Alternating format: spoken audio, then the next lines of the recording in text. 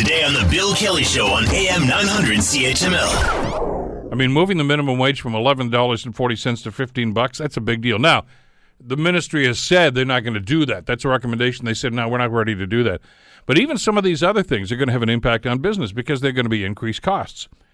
Ian Lee is an associate professor at the Sprott School of Business, of course, at Carleton University, joining us here on the Bill Kelly Show to talk about this. Ian, thanks for the time. It's good to have you with us today. My pleasure, Bill. Just talking with the folks at the Ontario Chamber about this, and as you know, they've sent a letter to Premier Wynne about this. And again, to reiterate, they're just concerned about the impact that this has. And as I read this document earlier this week, Ian, as we saw this as it was being released, the first question I had is, well, two things. First of all, yes, there are some legitimate concerns about workplace and the way that some workers are treated in some facilities.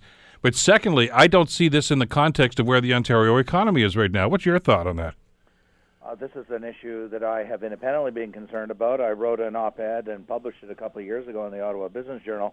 First, before we get into the issues, I just want to put on the table, because I get the odd email from people saying, you don't know what you're talking about, you've never been on minimum wage. Actually, from the time I was 15 until the time I was 22, I worked in a whole series of minimum wage jobs in restaurants, in bookstores, in stock warehouses.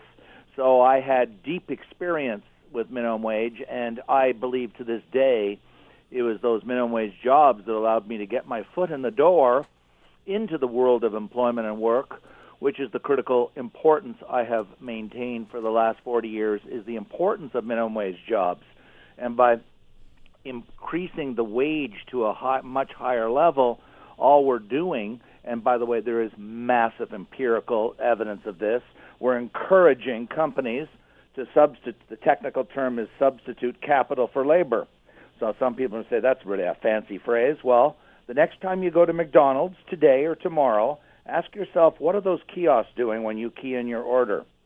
The purpose of those kiosks is to use less workers in the McDonald's. I'm not picking on McDonald's. You go to Loblaws, the automated checkout counters, Home Depot, Rona, any of the big chain block stores, the big box stores. They're increasingly using automated checkout counters. Why? Because the cost of minimum wage is going through the roof. Yeah, because the last time I saw a self-checkout counter, and I was at Home Depot on Saturday, you don't have to pay wages and benefits to them. Precisely. That is my point. So what this is, and I've been very blunt, this is a war on low-income people. It's a war. It's done in the name of low-income people, in the name of social justice, and what it's doing is it's ensuring that more of these people will not be hired. What are these people? Those people such as students, young people, and overwhelmingly minimum wage is paid to young people who are just starting out.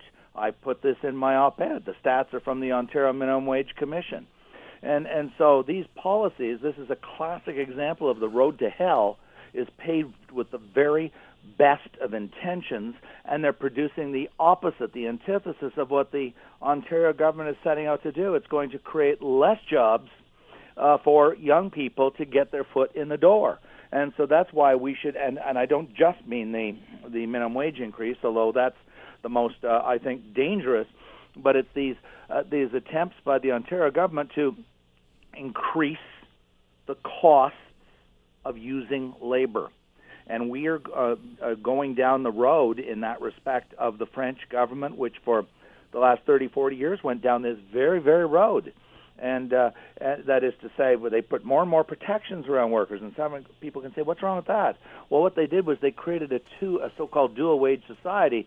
Those people protected by these laws had great jobs, but there's large numbers of people that couldn't get jobs because employers are increasingly unwilling to hire full-time people and have to pay all of these benefits and all of these costs.